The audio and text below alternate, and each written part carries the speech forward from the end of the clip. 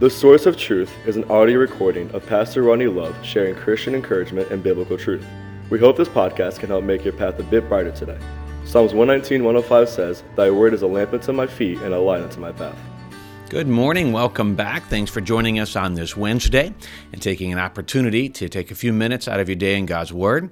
We're glad you're with us as we are working what we call our Source of Truth podcast. We believe the Bible is the source of truth in a day and age where everybody has their own truth. We do not believe there are multiple truths. There's one. Jesus says, "I am the way, the truth, and the life." And that's what we look at today. And the Word of God is that source of truth. If you're looking for us, obviously you found us.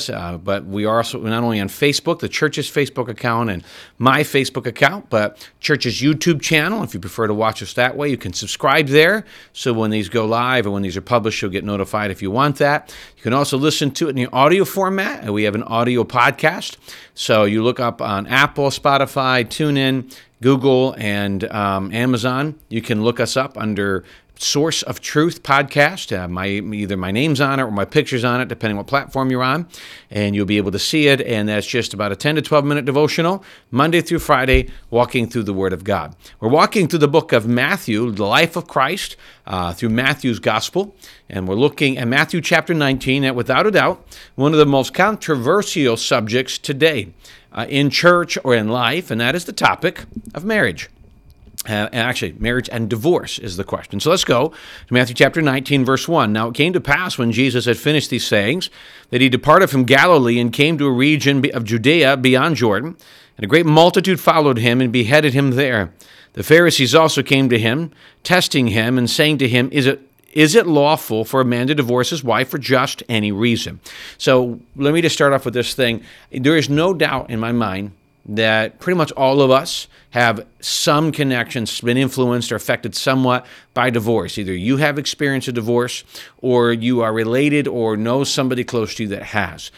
There's no easy way to have a conversation about this. The whole scenario was uncomfortable.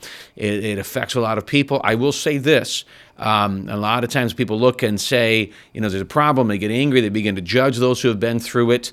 I hope that we all realize that no matter what background we come from, Jesus forgives, Jesus loves, we keep moving forward. So wherever you stand in this position, may we all never allow it to stop us and keep moving forward for Jesus. And if you were to come to our church and that's part of your background, that's part of your background. That's not something that doesn't allow you in, and most churches should agree with that. I say that way.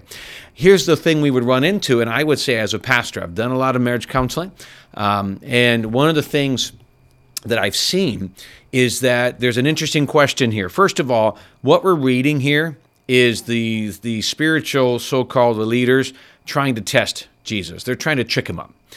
So they ask the question. They don't ask the question, can they be divorced? They say, is it lawful for a man to divorce his wife for just any reason? They knew that was not true. And some of the religious leaders of the day did believe you could for any reason. I want to remind you of something that is intriguing about this when it says for a man to divorce his wife for any reason. If you remember this, what we're reading takes place historically in the Middle East, Israel and the Middle East, with the same, if not more aggressive, Middle Eastern policies that those countries have today. Many of them, the woman is very much downgraded. Jesus, anytime you get Christianity engaged and Jesus engaged, the value of the woman increases. But the outside religious world doesn't.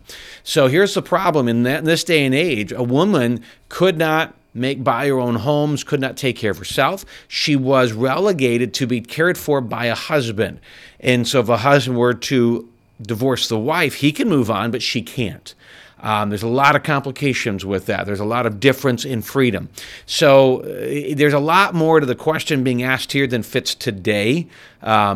So let's go dig down a little deeper and see what Jesus says, and we'll unpack this real quick. So, verse 4, and he answered, said to them, have you not read that he who made them from at the beginning made them male and female? And he said, for this reason a man shall leave his father and mother and be joined to his wife, the two shall become one flesh. So then they are no longer two, but one flesh. Therefore, what God has joined together, let not man separate. The simple premise, that's God's plan. I don't think that's a controversy. I don't think it's a judgmental comment. That's God's plan. God's plan is that you find the one He has for you, you get married, and you spend your life with them. Again, no judgment to those that didn't happen to, but that's God's original plan.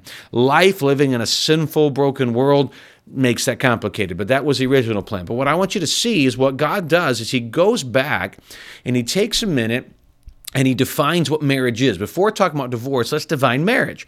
The first thing he said, we will notice this, we won't go a lot of time on it. He says in the beginning, God made them male and female. He is defining marriage. There's been a lot of question about the church's view on marriage today and whether the Bible says other kinds of marriage are wrong. Here's what we see. Every time God defines marriage, it's between a man and a woman. That's not a judgmental, that's not a hateful comment. It's just the way God designed it. And we see that right here in the passage. He said, now here's the next step. For this reason, a man shall leave his father and mother and be joined to his wife, the two shall become one flesh. I find it intriguing that it says a man leave his father and mother, but not a woman leaving his father and mother. Women are quicker to leave everything to embrace the marriage. Men have a tendency to still want to go home to mom or still want to do things the way mom did it. You have to leave that. You have to set aside the other relationships in your life so that you can make this relationship with your spouse what it needs to be. If you're always saying, my mom did this or we did this, no. I think when you come to marriage, you have three different aspects. You've got what I came with my home, what my wife came in with her home, and what we're going to do to create new things in our new home. It's not me gaining, when my kids get married, it won't be me gaining a son-in-law, it'll be them getting married. I'll gain a son-in-law, but it's not about me. When somebody gets married, it's about that couple creating a brand new family. And the only way we're going to do is when we're able to leave all the other things. And that means setting aside our own ambitions, our own desires, and what can the two of us do? How can the two of us honor God in this? There's a oneness in marriage. And by the way, if you focus a lot of your attention on the oneness in marriage, divorce rates will go down. We are so much about, I want to get from my marriage. And if I don't get from my marriage what I want, then I'm out of it. And that's where a lot of marriages end today, that things aren't going the way I want and they walk out. The younger generation is really afraid to get married now because they're afraid to commit so much to something and then the partner just walk away. It's not easy, but it is what God said, stick it out. So then he continues though. He defines what marriage is in verse 7. They said to him, why then did Moses command to give a certificate of divorce and put her away? And he said to them, Moses, because of the hardness of your hearts, permitted you to divorce your wives, but from the beginning it was not so. First of all, Moses did not command, as they said. Moses gave a permission if this something were to happen. In verse 9, I say to you, whoever divorces his wife except for sexual immorality and marries another commits adultery, and whoever marries her who is divorced commits adultery. The simple premise was there's one exception in that scenario for divorce. And that scenario, and they should be able to move on. Now, a lot of this had to do with the fact that the wife was in other levels of, the wife had gone out on prostitution or other types of inappropriate relationships, and the husband can then step away. He's saying, so in those scenarios where that's been broken, there was some freedom. But again, it was given for the hardness of the heart. Now, let me again tell you where we're going with this. This is not to look and say anybody who's participating in this is evil. This is what it is. This was God's original design, and the sinful nature and sinful man make it complicated. There's a lot of things in our life, our design. God designed me. God's got a plan for me. God's designed church, and then we mess it up, right? We all do because we're sinful. We have our sinful nature. So don't ever look. See, Satan wants us to take any time things don't work out the way God designed it or the way we wanted it to, and he wants us to feel miserable about it. I encourage you to embrace, okay, this is my past. What's the future? So the key here is really more about where Jesus is saying, listen, my design is that you would stay together forever. That's the ultimate design. I don't think anybody would argue that point. And when it doesn't happen, all right, well then move forward in the Lord. How do you move forward in the Lord and still honor him in that?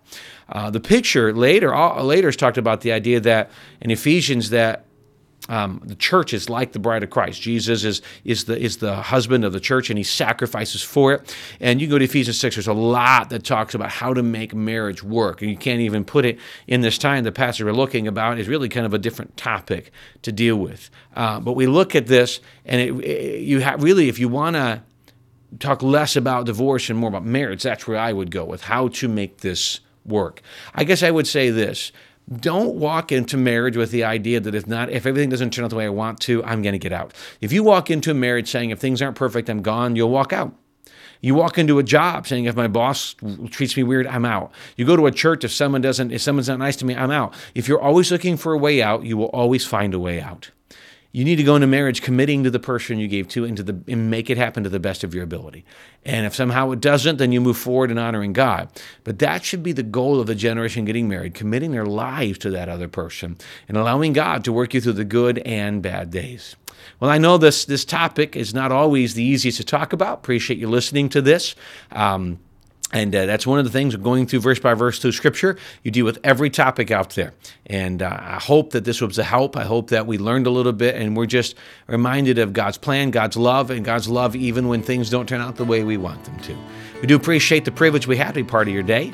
I hope you have a great rest of your day, great rest of your week, and continue with us as we continue to study through the book of Matthew. Thanks for joining us, and we look forward to seeing you again tomorrow.